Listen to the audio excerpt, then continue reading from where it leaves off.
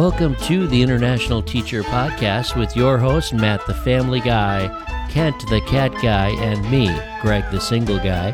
We are recording episodes from around the globe to tell you about the best kept secret in education. That's right, it's teaching overseas. We're glad to have you. Well, welcome to the show. My guest today is coming to us from Hong Kong, and her first name is Kirstie. So I want to welcome to the show, Kirstie. Thank you for joining us. Hi, thank you for having me. Kirstie, you are, the reason I asked you on our show is because you popped up in a lot of social media and a couple other places, but I came across your website. Can you tell us a little bit about your website before we get into you? Yeah, so I started a blog called Innovative Global Teaching, pretty much because when I started teaching abroad or thinking about becoming an international teacher, I just couldn't find anything out there that wasn't about teaching English abroad, which I think is just a completely different thing. So that's where I started, and then I kind of am going on that track, and then I hope to put more stuff out too about just technology in the classroom, because that's also something that I'm really passionate about. But yeah. Did you start that website before you left overseas for your teaching gig? No, it started while you were overseas. Yeah, about a year and a half in. So it's only about 8 months old. Tell us how you got into international teaching. What's your story? So I think one, definitely travel, but my parents, me and my brothers were definitely brought up to go traveling, not when I was a kid, but my parents met traveling around Australia. So it's always something that we were going to do. And then, I feel like people don't know this, but there are so many opportunities in university to travel, particularly as an Australian. The government, I don't want to say borderline gives you money, because you do have to apply for it, but if you're eligible, you get it. So I did study abroad in Sweden for a year, and then I did placement in a Swedish school, and I did heaps of subjects around international education, and I just found the whole thing really, really interesting. So then when I came back to Sydney, I did a placement in an IB school, and I was that was the school that I was I think I'm going to become a teacher. So from that was my third year. I was at my third year of uni. And then in my last year of uni, I was I'm going to, because I never actually wanted to be a teacher, which is another story altogether. But so it was my last year of uni. And I went, you know what, I think I'll teach for 1 year, maybe 2. I'll go teach abroad in London, because then I get to travel. And then, if I change my mind, it also is helpful to have years experience to teach in an actual international school, but it'll be 2-3 years max. And now I'm at year 3, and I'm never leaving.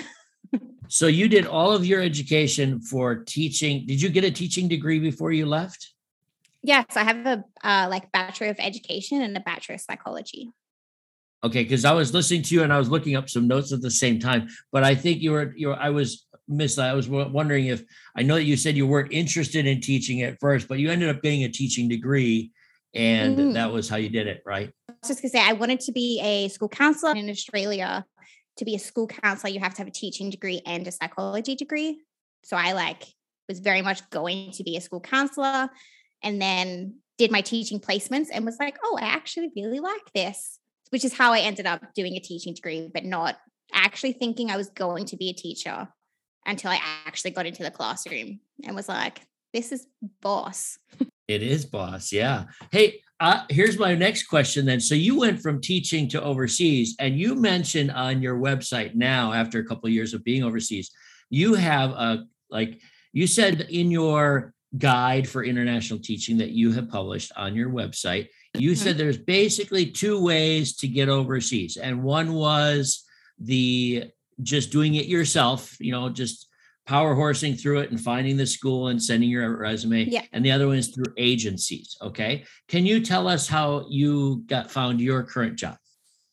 So I applied through a website that at the time was called Scroll ISS, which are now 2 separate companies. I find it so weird to describe, because I'm I feel before I started this journey, I'm I just didn't really, there's nothing else similar to it that I know of. But pretty much it's a website that schools pay money to advertise in. And then you apply to. So that's how I did it, which I think I highly recommend. I think I just did a podcast episode on this, and I was like, I think even if that's not how you end up applying, I'm like, but you get so much more information about the school and the benefits and that kind of stuff, as opposed to like looking on like TES or TES or applying directly to schools. Because I did a couple of that too. Like I applied to like schools that I really liked, but it's a lot more work. And I think. And did you do all this while you're in your final year of teaching? And I'm not sure I know a lot about how Australia does the teaching program in education school, but in the US, we have to do a little bit of student teaching or placement teaching before we can graduate. And I'm not sure how yours worked, but in your last year, is that when you applied to these schools, or did you do it after graduating? So this is last year. So which is different to like teaching in London, because when I taught in London, I taught in public schools. So this was last year, like a year and a half into like teaching abroad. But yeah, Australia is similar. Like you have to do a certain number of placement days. So I ended up doing, I did a lot just because I was crazy and I was like, I'll do another placement. So I did about 5 or 6. And I did, because I didn't think I was going to be a teacher, I just picked like really interesting schools. So I did like one in Sweden, one in Indonesia, one in country Australia, some fancy private school in Sydney, a Catholic school. So yeah, I had a really broad placement experience. I see. That's much different than us. And the people in the States that listen to this would be like, normally, if they're like me, they went through 4 years of college for education. And at the end, they graduate. And the last couple months, they're trying to find a job in their district. And you went all over the place with your placements. And I think that's fantastic. In fact, I had somebody else ask me that as a question of, what do my pre-service teachers, what would you recommend if they want to get into international teaching as an intern or as a student teacher? And I told them, you have to really check the schools and get into a database of international schools and find out what their program is, because not every school has teachers from overseas come in as service teachers, right? And maybe there's some even websites that you could share at some point about student teachers going overseas and finding placement. Is there such a thing? Yes and no. So like I did study abroad. So study abroad is like done through the university. So I picked my university in Sweden because it offered me a placement experience. So I didn't have to organize that myself. But when I did it in Indonesia, like I organized the whole thing myself. Like I found the school, I wrote them an email, just said, hey, I'm an Australian trained teacher. And I did have connections. Like I knew people who worked at the school, and I'd met them. There's like family friends of family friends. So that's how I ended up making that happen. But I do know like my university now offers an international placement in India, which like the university go with you and like supervise you, where because I wasn't supervised by my university, I was supervised by my Swedish university, like my days didn't count as much. So I did 30 days, but I think only 7 of them counted. But I didn't think it was a loss in that sense, because I learned a lot and I wanted to do it. But I didn't get, like, I had to do more experience back home then as well. Well, you went through the gamut. I mean, you went to Sweden, you went to Indonesia, you went to in London, you went to all these places before like going into international and getting your own classroom and doing all that. That's fascinating. I mean, and I don't know a lot of even of us that do something like that. There are a few, and a lot of them will do something like teach abroad, or they'll do different kinds of programs that send you out. I think there's one called Teach America. So, I mean, and a lot of our listeners, I have to apologize, but a lot of our listeners, Kirstie, are from the US. Yeah. And we do have them in about 82 different countries. So those listeners are current international teachers like you and like me. So this is exciting to talk to you about your journey, because we all had our different journey getting onto to the international site.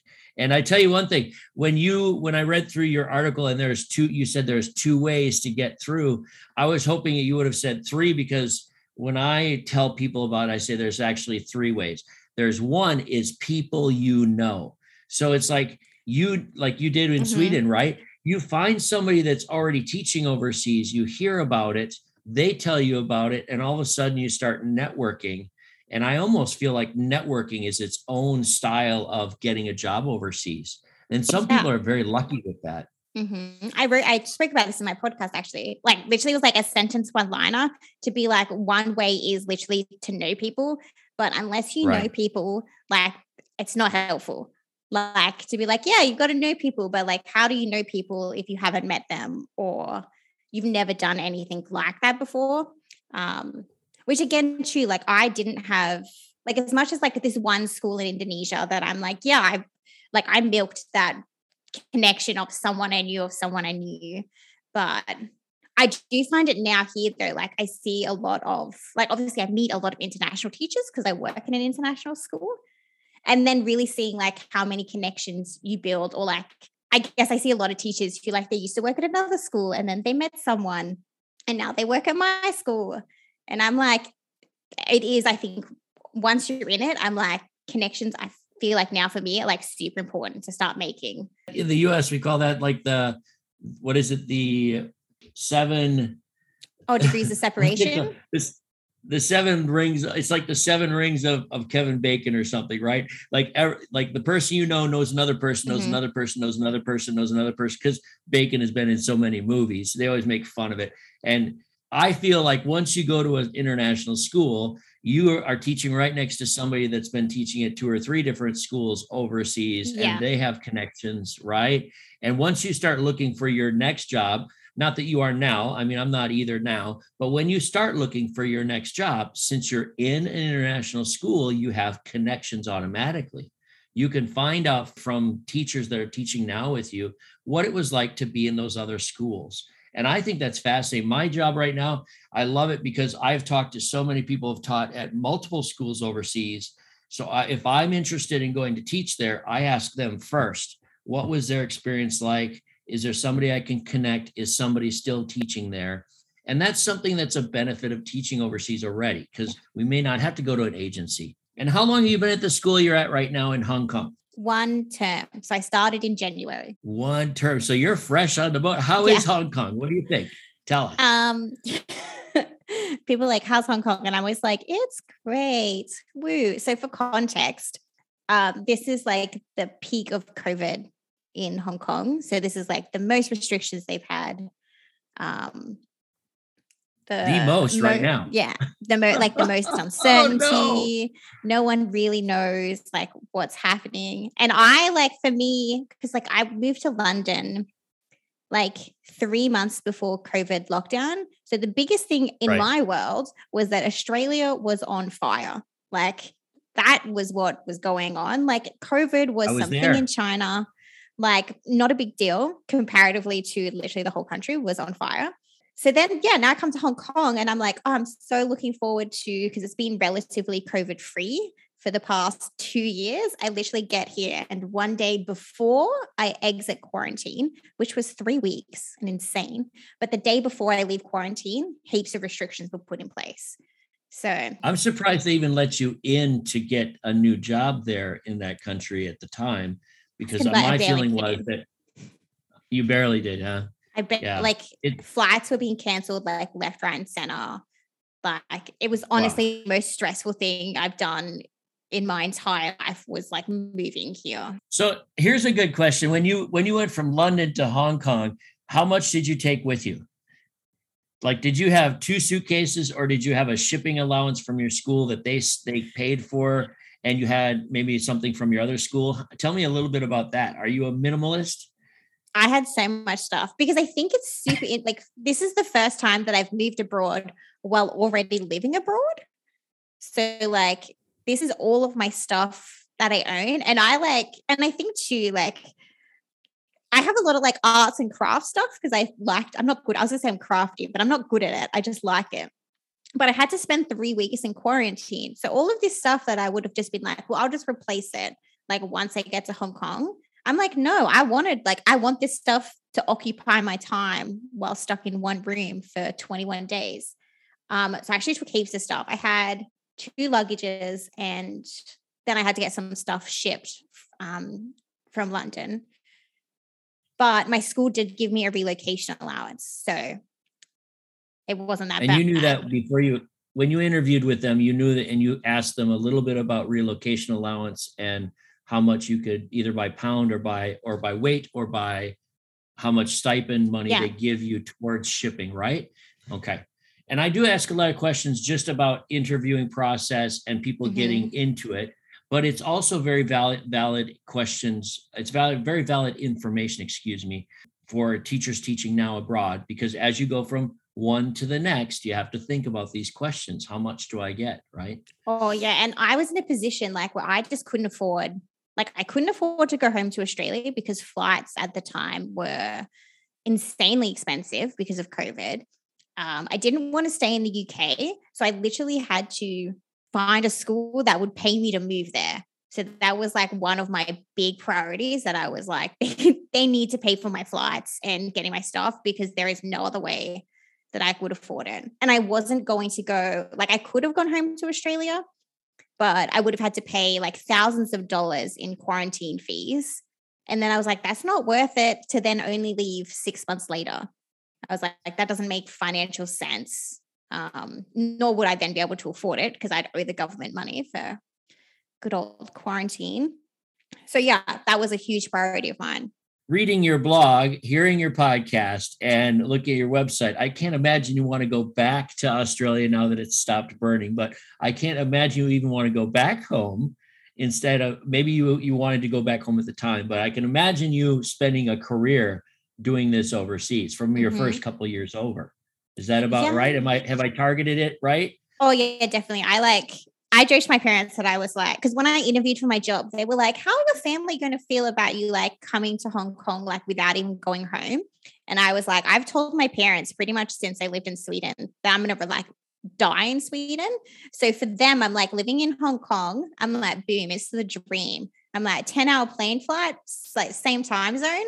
This is as good as it gets. When I taught in Cambodia, which is just in that it's in Southeast Asia, and it's a 12-hour time zone difference from the United States. Oh, yeah. And my family, my mom misses me. And of course I do newsletters, I do a website, I do a podcast. She's my number one fan, of course, but the only way that I keep my mom and dad sort of in life with me is through all the media that I create and calling them every day, right? Of course, it's easy online now. But I remember living in Cambodia, and I taught at the International School Phnom Penh for 2 years. And as my second year was rolling around, my mom was like, Greg, I need you to move closer to home. I miss you too much. So I said, okay. So I went to a job fair I think it was in San Francisco, and I ended up getting a job in Venezuela. And my mom's like, but Greg, you're still so far away. And I said, no, I'm in the same time zone. Well, within a half an hour of the time zone. I was thousands of miles away, but like you, it's a career for me. I mean, I can see you in 20 years. I'm going to be on your podcast again. You're going to be like, old Greg, what are you doing? I'll be like, well, I'm married now and I'm diving in Indonesia. And I'm, I can see that happening. It makes such a difference being in the same time zone of my family. I talk to my family, because my brother lives in New Zealand and has 2 young kids. And yes, I mean, it's COVID, so everything sucks. And I wish I was able to go home more, but I have so much more opportunity to travel, to visit home from Hong Kong.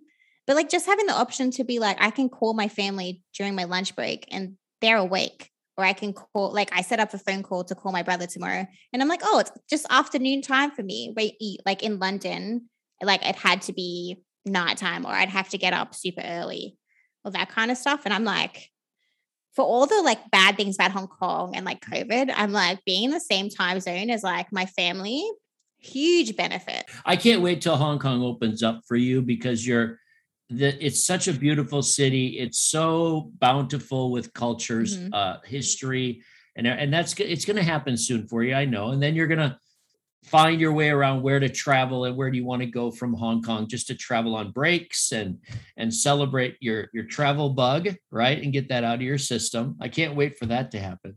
Yeah, things actually should be opening up like in 2 weeks. It was like by opening up, I mean like because we currently have like I think coming from London, it's just a very weird like sense of restrictions because in London it's like schools are closed last. Like if schools are closed, everything is closed. Where here it's like schools are closed, but lots of things are still open. But like the beaches are closed, but you can still go out to have lunch with someone, but you can only go hiking with one other person. But you can still go out and eat at restaurants until 6 p.m. But you can't go to the gym or the beach. Were they still wearing masks when you were in London? Yeah. I think though, like some people, but not. I think like indoors, like people go to the shopping center, like you'd put it on. But like, I mean, I mostly like went to, like if you go to public transport, but I think it was definitely looser. In the Middle East right now, it's pretty much still in place where you're still wearing a mask. Mm-hmm. They still follow you. The country I live in, they still follow you on your app, like on your phone, like Big Brother. And we still have to get you show that. It's slowing down a little bit, but we used to have to show it to get into any store. It's laxing now, but it's so different because in another month or so, I have to go back to the States for a wedding and back to my home. And nobody wears a mask there anymore. It's like there is no COVID in the United States. And I don't mean to go off on COVID, but I go back and visit probably once every year now because of family. But the longest I spent overseas without seeing my family was 3 years. And it's crazy, I know, but it depends on each individual is going to be different. But a lot of us teach overseas at schools where you can get back to your home every year. The contract you signed at your school now, do you have a yearly repat allowance? No. You don't. Do you have an initial and final? No. Or did you just have an initial? Okay. Yeah. So I just got a relocation like package kind of thing. But my friend was telling me that she worked in China and then she got flights home every year and the school organized it for her. So she just had to like message like the school HR and just be like, I'd like a flight for Christmas time. And they'll be like, no worries, booked. I'm like, damn, man, what a great like package. I would love that. There are a lot of schools out there. And as you mature through these years and look at more and more schools, you'll find a lot of them do. People don't want to talk about tiered of schools, right? Like top tier, second tier, third tier, international schools. I don't think we can help it. And in my book, I actually talk about the accredited, longstanding, top tier schools. And I mean that because that's how we categorize things. Yeah. And I don't know if you agree with that, right? We have tiered schools. And I think your top tier schools are going to be including your repat, your annual repat will be included in a lot of those contracts with those schools. It's one of my number one questions for a school. And hopefully you'll find a school like that too, if that's important to you. I like it when they reimburse you for it, or they give you a stipend that you can use either way. So some summers I've spent in country and not going home, and I still get the repat flight, but then I might use that for a vacation or use it to go back home during the school year at a different time. I think like the benefits that a school give you, like, are really reflective of like school culture. Because this is my theory, but I think because like my school doesn't offer that, I think it's because like we don't have like staff don't just come for 1 year or like 2 years. Like a lot of staff on my school have been there for like 5 or 6 years. So it's like less of this like international culture per se that you might see in like, it's my friend's school that like it was like high, like lots of internationals, lots of high turnover and that kind of stuff. So I think like the benefits of like my package, like a lot of it's like really Hong Kong based. And I think that's reflective of like a lot of people are more like, I want to say like settlers, like people who are settling in Hong Kong. True. Yeah. I agree with you to a point, and I'm going to add on to that point. I think it reflects a school culture, but it also reflects a country's culture, because if you're working in a difficult country, like in a developing country, and they may not have the same amount of things, or it might be more restrictive, like the country I live in right now. There's teachers that stay at my school currently for like 10 or 15 years. So I consider it one of those residential schools, but they still give you that yearly repat in knowing that you do want to go home every year, but it fosters. So it's sort of weird. It's sort of hard to gauge the school culture based on as one of the tools as repat. But I agree with you. It does. I agree with you. It deals with trust in the teachers too, right? Yeah. And I definitely think like the more benefits you have, it's not necessarily a bad thing, but like, I definitely think that they make up for other aspects of the school. Like if it's further out, like generally you will get better benefits than if it's high, like if it's a good school in a great area, like the benefits are less because people will want to work there anyway, as opposed to like talking about like my relocation allowance isn't, I mean, it's actually pretty great, but like other schools like in China, like you could get a lot more benefits, but like the areas in which I would work would be lower, which is something I they're trying to sell the school. Yeah. Right? And I'm like, not a bad thing. I just really think it depends on like what your priorities are. Like, because if you're looking for a school where you can save heaps of money, I'm like, that would be great for you. Or if you're like looking to travel, like you might take something that has less benefits, but you're like better positioned to be able to travel on weekends and stuff. And, you know, I took your quiz on your pamphlet. There's a quiz and it asks you about 11 questions, I think, and you're collecting all that data for later. I think that's wonderful because, you know, once I take that quiz from your beginner's guide to overseas, I took the quiz and I didn't get any feedback. I don't know if it was going to be emailed or if there is any feedback. I was thinking, oh, she's just collecting information because she wants to know. And I think it's not a bad thing. I think it's a great thing to find out why teachers want to go overseas, right? And that's what your goal is, to find out get them to think about this. Where do you want to teach? Does it matter whether you can go home, whether you can save some money? Is it the benefits? Do you want to just explore a different region or a different language? And I loved your questions. I think they're great because they made me think about why am I going overseas or why do I want to think about it? Right. And that's the goal, if I'm not mistaken. It should definitely at the end, like if it's the destination one, like pop out with a destination that like I mean, I was like, people can't see me doing air quotes because I'm like, suits you, because I really found that like when I was doing it, I was like, there's so many places in the world and I would just love to have a computer, like to put all my data in and it just spit out and be like, you should go here. Which obviously the quiz can't do. But when I was making it, I was like, I think it's actually really helpful to like consider this and then be like, oh, and these are like the kinds of places that might work.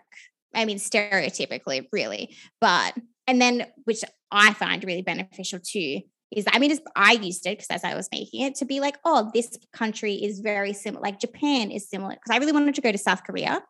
And then I'm like, oh, but Japan's similar to South Korea.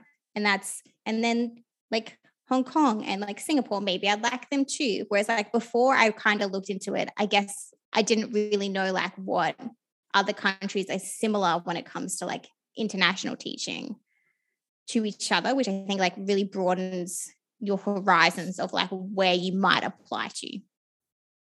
Right. Let me plug my book real quick for you. I'm going to send you a copy of it.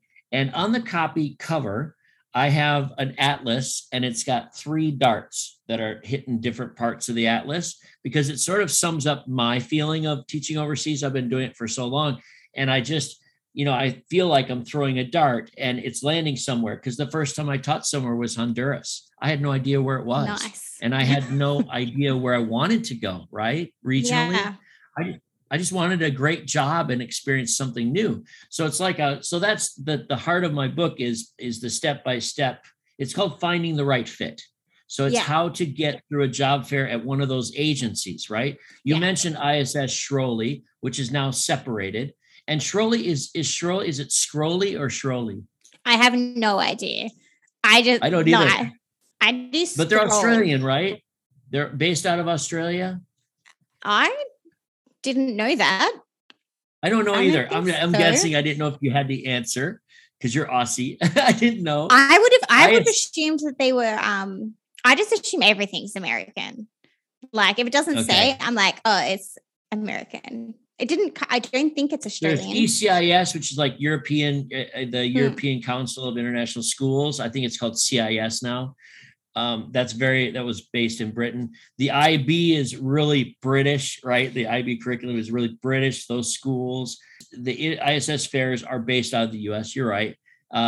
There's one in Canada, I think, in Kingston.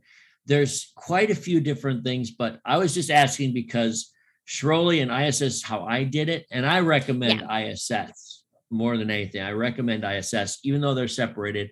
I knew them before they got together with Scrolly, whatever we call it. But I wanted to plug my book there because I'll send you a copy and I want you to tell me what you think of it. We'll take a moment's break now to remind you how to reach out to us. Of course, you can address any negative comments to Kent, the cat guy. We do love to hear from you.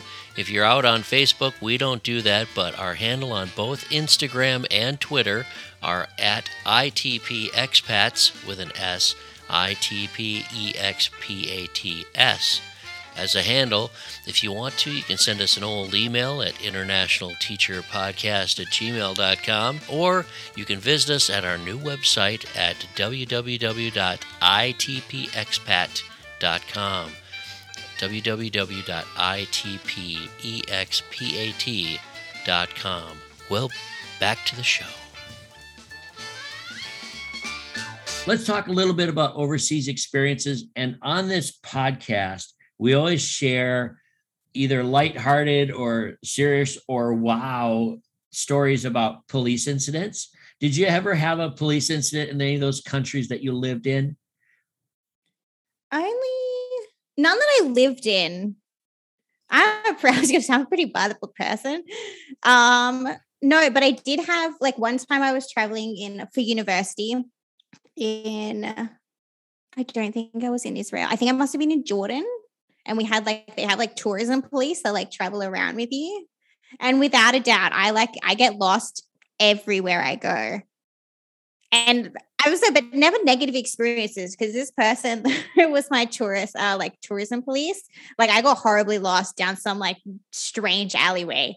And then thank goodness nothing happened, but it's this strange Jordanian 50-year-old man was come follow me, I know where your friends are. And I was like, oh, and I'm 19 at this point, right? And I'm like, okay, sure, this sounds like a safe and wise decision to make. And I'm going down this crazy alleyway, and I'm just thinking to myself, this is not familiar. This is not the way that they took me. He was just go that way. I walk around the corner, and there was the tourism police just being Kirstie, where are you? What are you doing? And I was like, I love you. I love you. You are my new favorite person. Please help me get back to my boss. Those tourism police, I have a similar story. I was in Egypt teaching for a year. We were in Cairo, and there's a Friday market. So there's a certain market you go to, and there were about 4 of us, I believe, if I'm not mistaken. It was a long time ago, 2004. And we were walking through the market, just 4 or 5 Americans, right? And we're just walking along. And the next thing we know, we're surrounded by about 6 different police. And we said, is there a problem, officer? And they're like, no, we're just here for your safety. And they walked through this whole market, hours with us, just surrounding us like bodyguards. Everywhere we went, they went with us. It was so strange. But like you said, we just went with it. And it's a different story than yours because we were in a small group, but it was so very visibly strange that here's the white people walking along, all the Egyptians, and we've got armed guards around us. I don't even know if they're armed, but they had uniforms on. And we asked one of them, I said to the guy, is there something wrong? He's like, no, we are here for your safety. I had no idea. I know. Crazy. We had this guy traveled on he traveled on our bus with us for the whole 4 days. And I was like, what a great job. I don't understand if they're actually part of the police department or it's the equivalent of transport police. But I was like, what a great job. You just get to travel around with tour guide, him. Did he interact with you guys? Did that guy on the bus, did he interact with you? And yeah. Yeah. And he ate lunch with us, and he was a cool dude. How cool and then is that? he would tell us about it's like I think this is my thing. So I'm like, he did it for a job. So like he knew heaps of this stuff. So he'd like be telling us about places we visit. I'm like, wow. And then constantly was like, Kirstie, stay with the group. And I'm like, yes, I'm coming. You did your Master's of Education in International Education. Who was that through? Yeah, so it's international education and bilingualism. And that was through, oh my gosh, watch me butcher the university name. So it's in Spain. And I swear it's some like UCJC. So it must be UC, Camilo Jose Silo. It's just a like private university. It's in Madrid, but it's on like the outskirts of Madrid. And they're very, I was going to say very well connected. No, they are connected with SEC schools, SEK, which there's like 7 or 8 of them in the world. Most of them are, I think it's like one in Ireland, a couple in France, and like 3 in Spain. And the reason I ask you that is because one of the things that some teachers, especially in the United States, and I'm not sure about Britain, but a lot of teachers decide that they're going to go right from college in to get their master's and then go into teaching. And they're worried, they might be thinking, well, if I go overseas after graduation, when am I going to do my master's? And I'm going to have to come back to the States to do my master's. But there's a lot of opportunities out there. And I did the same thing. I took my master's while I was, well, a little bit different, but while I was teaching overseas, I did my master's through something called Framingham. And Framingham actually sent the professors from the States, from Massachusetts, to the school. And we got our degree over 2 years. And Framingham is one of those opportunities to get a master's of education while doing your international teaching job. So I don't know if you know about that, but it's similar to getting a master's through another satellite school, right? Where you don't have to travel to that country to get your further education. Because I don't know about you, but I think the master's does make a difference at a point in hiring. What do you think? I'm not sure. Like, I think for me, like when I was applying for schools, like I'd only worked for a year. So like I technically don't have my accreditation, which I mean, in Australia, it's not a big deal because like you accreditate, like I think because our university process is, I don't want to say harder, but it's a lot more rigorous towards the end. That we work at like I won't say it's not proficient, but like temporary accreditation while we work on our accreditation over a couple years. So it's not a big deal, but for like when it comes to like going to a US school, it pretty much looks like I don't have a teaching license. So for me, like getting a master's, I think that like I pretty much use it to be like, I swear I'm good at my job and getting a foot in the door. But I don't think that because it's not a qualifying master's, like it doesn't actually qualify me to do anything extra. I just know more stuff. So I feel like once I got interviewed, like it was an interesting talking point and I could definitely use it to my advantage to say like, I know my stuff. But I don't necessarily feel that like, which is a shame because I wanted it to like work really in my favor, but I don't necessarily feel that it made that much of a difference to getting hired. I just think it makes me better at my job. It's a good point. Okay. I think I see it as a tool in the box. And when you're being hired, they're going to hire a lot of face-to-face interviews at least. And now it's video. I think a lot of it, they make their decisions based on personality, on the interview person, on the way you handle yourself. And yet a lot of some of the accredited schools are going to go back to that page and say, do you have that checkbox, right? Do you have this? Do you have this? Do you have this? Or IB training, right? That's a big one that's holding some people back, is that IB experience. I've been kicked out of not kicked out, but I've been refused at an interview just because I didn't have a box checked like that. And I guess as we go along in the process, you go to different schools, you interview, and you'll see where you need to build up your toolbox, I guess you could say. And I definitely think like it doesn't do any harm having it. Like I think you only get positive benefits from having a master's, but my experience is that literally just having it didn't do as much for me as I thought it would.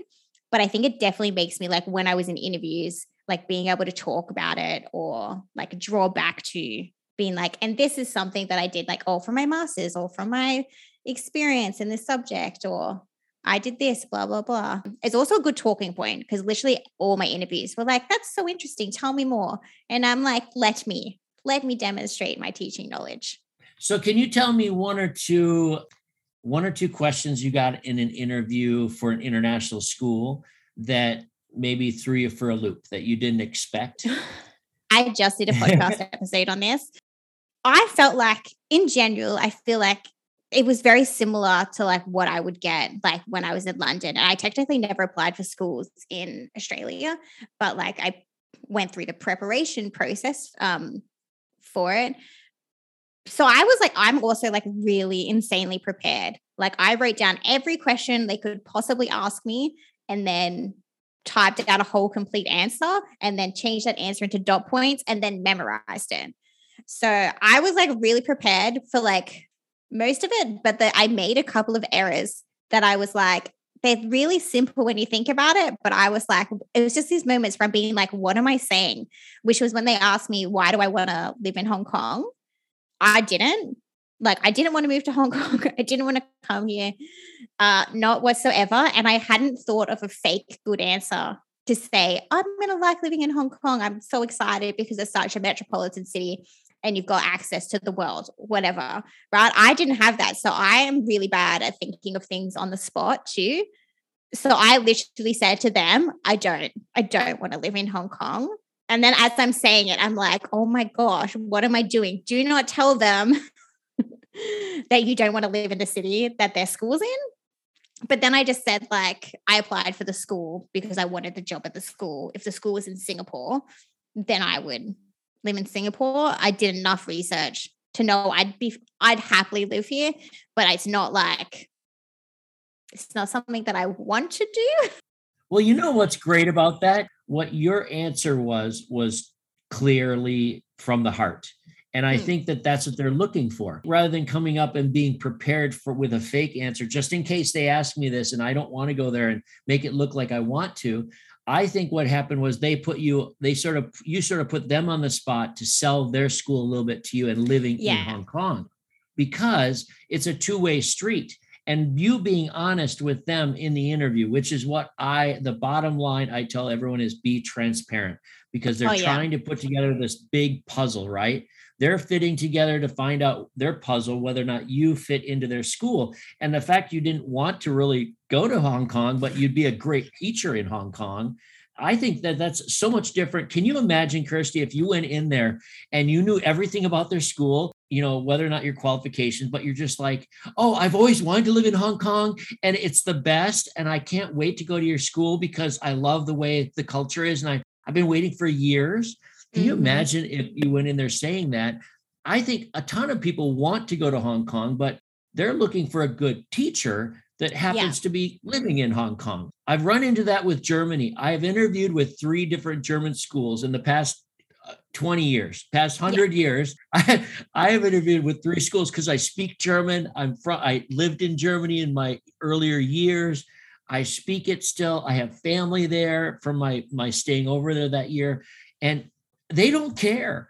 They're like, I'm like, well, I speak German. They're like, we don't care. We're looking for the right fit, for the right teacher at the time, for the right position, for the right person, this, that, the other. I kept kicking myself in the head and I've given up.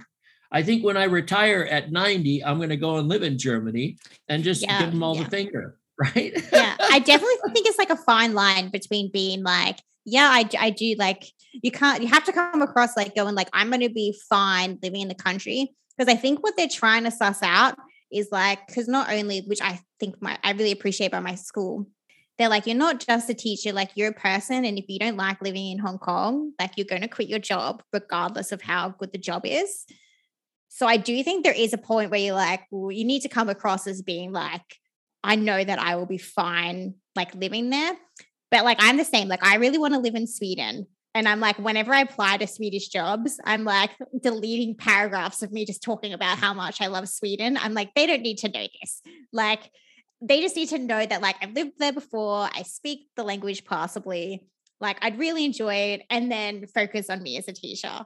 Let's talk about your website, blog, podcast, and what people that are getting into international can get out of your website and blog and all of the media that you do. Yeah, it's really aimed at people, call me self-centered, but just like me. I think like as so I say, I wonder how long I can call myself a young person.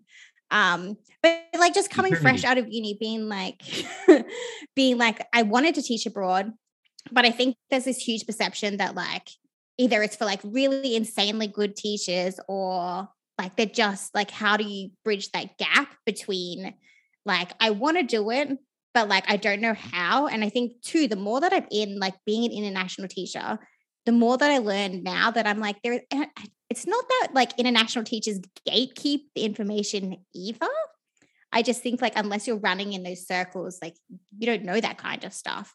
So I like pretty much, it's like all that I feel like for international teachers, I'm like, it's not that interesting, because it's really like the bare base minimum of what it means like to get an international teaching job and to teach internationally, and like how to do it for those people who are saying to themselves, like, I would love to do that, but I literally don't know where to start. So like the Teaching Abroad podcast at the moment is really like just going from like step one, like what do you do, to like how do you find jobs, to the basic stuff like that you need to know, like when applying, like not stuff that you could Google or that you could ask your friend. Like I'm not going to talk about that because I don't want to waste anyone's time. But like all of those, like not even really like insider secrets, but just like that base information that you're like, I am that person that you now know who can tell you. Turns out international teaching job interviews, exactly like normal teaching interviews. It's not that different. But I was super anxious about that until I experienced it and went, oh, I don't need to put effort into worrying about that. I need to put effort into talking about myself well. So, but yeah, it's all very new. So I think like the more I do this, the more I teach abroad and the more I learn, the more I'll be able to put resources out to help people. But I always say to people, I'm like, DM me on Instagram. I will talk to anyone about teaching abroad forever. So I'm like, you have a circumstance that isn't addressed, let me know. What's your handle on Instagram? It's Miss Beechy Teaches, and Beechy is spelled like BEECHIE, because that's my teacher We'll put name. that below in the podcast. And your website is called? InnovativeGlobalTeaching.com. And that's your website, and you maintain that. Do you have help with that? No, just to talk myself up a bit. I actually designed the whole thing myself too. I had to self-isolate for 2 weeks from school because I was a close contact with COVID. And I was like, what am I going to do with 2 weeks off that I have to stay inside my house? I learned from YouTube how to build a website. So on your website, you got a blog also. Yeah. And that they can find that on your website rather than the blog itself, right? Okay. And your podcast is there, and it's just you on the podcast, or do you have a co-host? Yeah, it's just me. So the first, like this season is, really like the step-by-step of like the bare basics you need to know to getting a job. But I hope to do more interviews, because that was something that like when I was looking for jobs, I listened to like every interview like podcast out there, and there just aren't that many. So this summer, because I'm actually going home to Australia, so I'm pre-recording. Good job myself, because I'm actually super terribly organized at this. Like interviews with people, just talking about their teaching abroad experience. Because I think too, like you had Kristen on your podcast recently, and Kristen's great. And her experience is like so different to mine. And I think like teaching abroad is so broad that I think like I can't possibly represent or explain the niche or the ins and outs of every experience. So I'm really looking for people who like have that different experience to be able to share that, so other people have somewhere to go for questions that like, I don't know what it's like to teach at a bilingual school. I don't know that, but I know Kristen who does. Well, you're lucky to be an international teacher, because we do get to travel. We do get to go back home when we choose to, like you're going back once in a while, like I am. And I'm sure your parents will love to see you again. Is there any final advice you have for our listeners out there about getting into it or what to do since they're already teaching? Well, I think my advice for anyone who's like thinking about it, one is to just do it. Like I always say that like with the tips and tricks to teaching abroad, but there is no tip or trick. Like you just do it. You either apply for the jobs and you take the time to like apply and keep applying and keep interviewing until you get one, or you don't. So I think that would be my biggest advice. Like if you're thinking about it, do it, put it in action, because it is definitely worth the effort. And with those words, I'm going to end up this episode, Kirstie. It was so wonderful to have you on our show. We'll put your information underneath so people can follow you.